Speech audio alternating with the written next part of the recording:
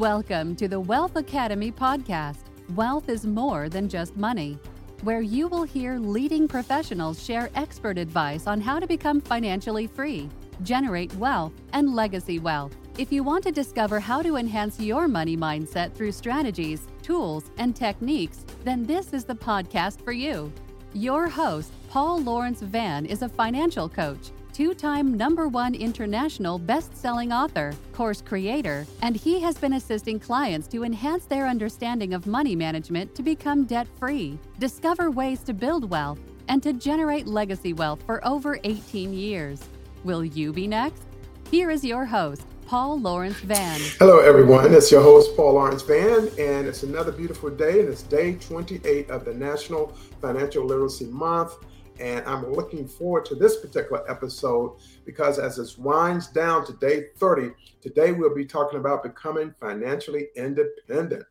And so it's all about you. So that's what this episode really entails. And thank you for being with me today. And I hope that you're getting as much as you can out of this 30-day series. And of course, this is day 28. So I just want to let you know, if you haven't listened to the past episodes, simply go back to episode number 207, and that's where it all begins. That's where the journey started almost 30 days ago. It's truly amazing.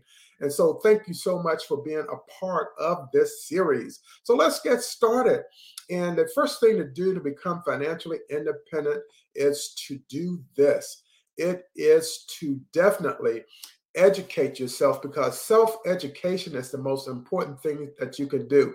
In other words, what I'm saying is read you a few books, look at a few of the financial talking shows that's on television, look at the nightly news or the morning news, and talk to other people. If a person has a financial advisor, maybe you want to get a reference and have a session with them. The bank that I belong to, they also provide counseling, a financial advisor counseling at the bank itself. So there's so many ways in order to learn more about that. But to educate yourself, when you decide that you want to set up a specific type of bank account, any type of savings and emergency fund, when you start to thinking about investing in real estate and stocks and bonds or cryptocurrency, whatever it may be, you need to educate yourself on it so you won't walk in it blindly. And remember, when you're going in for investments, they all have risk. Stock market, there's risk. There's also risk in the real estate market. There's also risk in crypto. And so you cannot be risk averse, meaning that if you invest some money, don't invest for the short term as much as you do for the long term. And even if you invest in some stocks that provide some dividends, that's better than nothing, because if it can outpace the rate of inflation, you are looking good because you'll be navigating inflation at that time. And we know that the 0.25% interest rate increase in March, we're going to have 6 more increases throughout the year 2022 and possibly into 2023. So make sure that you educate yourself. That's so important. So in other words, if you would go to someone in the stock market, you want to at least know what type of stocks that you want to invest in. And then you want to know what amount you're going to put in. You want to know what their fees are. Or if you decide to go with the mobile app type of investing, you can also do that, or go to a financial advisor at a regular investment firm. So there are many choices out there. The next thing that you want to do is looking ahead and prepare for the time of life or some altering events. In other words, if you start working in your 20s like I did when I joined the Air Force, you want to start putting money away as soon as possible, saving money. Consistency is the key. So when you look down the road, 20 years in the Air Force, you have a nest egg set up where you don't have to really go out there and get another job or kill yourself trying to do it. So you want to at least plan ahead, and just consistency. Even if you put in $100 a month or $50 a pay period, if you pay twice a month, whatever it may be, you do that and compound interest will kick in and you will come out ahead. And that's where I want you to be as a part of my programs. And the next thing is to jump into the investments. Don't jump in without a life raft if you can't swim, but at least you might want to invest maybe a couple of $1,000s, for example, and see how that works out. And then if you make some money on that, then you can also invest, but have a diversity of your portfolio, meaning don't put all your eggs in one basket is basically what it comes down to. So you want to make sure that you start and jump into investing and don't be afraid. And when it comes to things like cryptocurrency and everything, I think the main thing you need to remember about that is that it's not secured by the FDIC, but stocks and bonds aren't either. When we look at a bank account, I think they cover that up to $250,000 if you have that much money in the bank. So if you had more than that, of course, you might want to move some of it to another bank or invest it in some stocks or leave it into an emergency account. But it's very, very important to do this. And don't be afraid to invest. That's how most of the people actually end up wealthy, is through investments of whatever kind. It doesn't have to be the stock market. It doesn't have to be real estate, but other forms that are out there. And then you want to evaluate your spending habits and create a budget. Now, I know I'm talking some bad words to y'all, that B word, budget, but it's the right thing to do. And how do I know this? Because I have over 40 hours of accounting. I've worked in the accounting department. I've worked in budgeting in the Air Force, budgeting at Mobil Oil Company when I was an employee with them, and budgets work. If they didn't work, they wouldn't exist. And when it comes to personal finance, it works even better because it gives you that opportunity to see exactly where you are at any given time.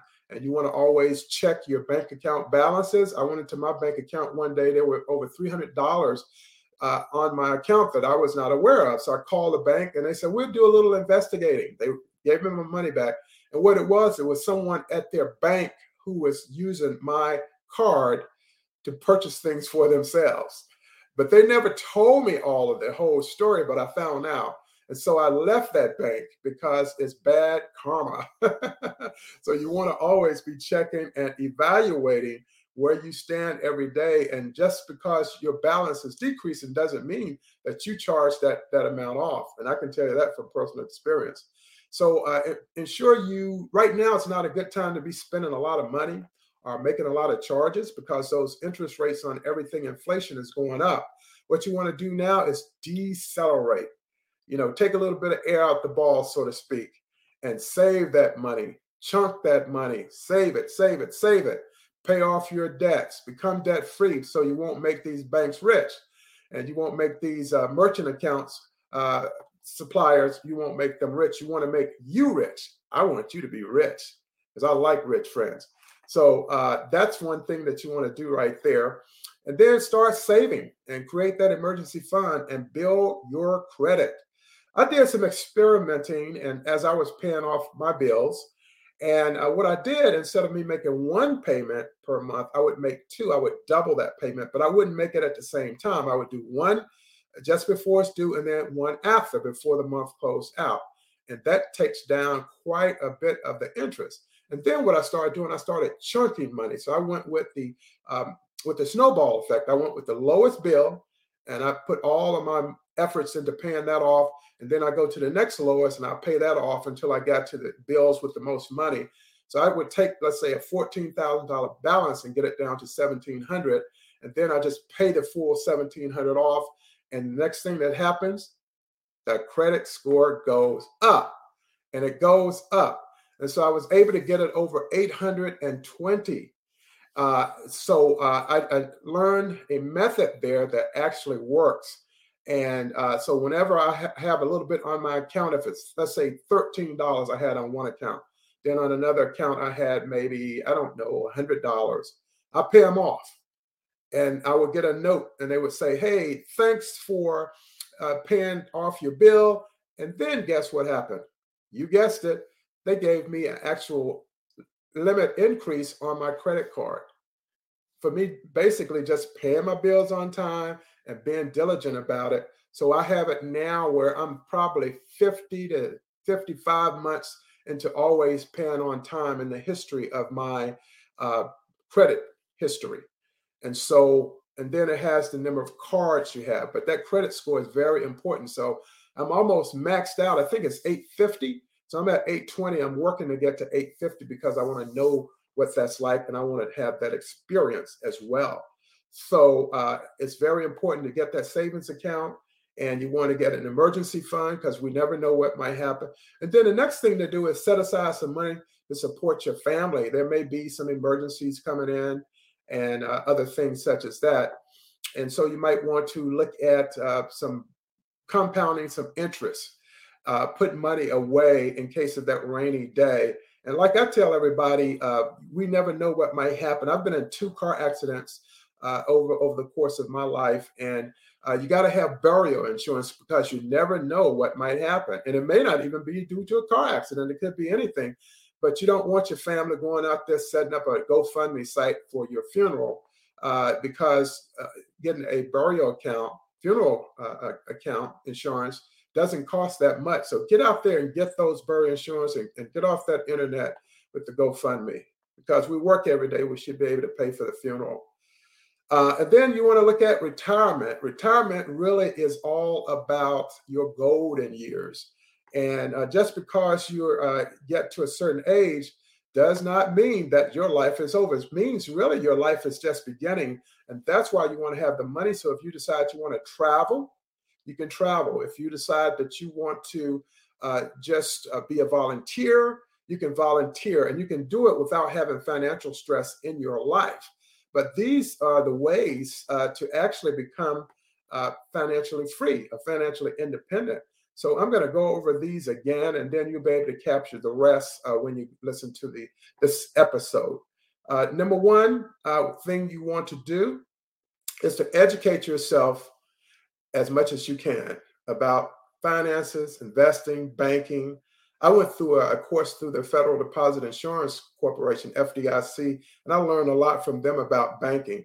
Number two, you want to look and prepare ahead of time for life-altering events.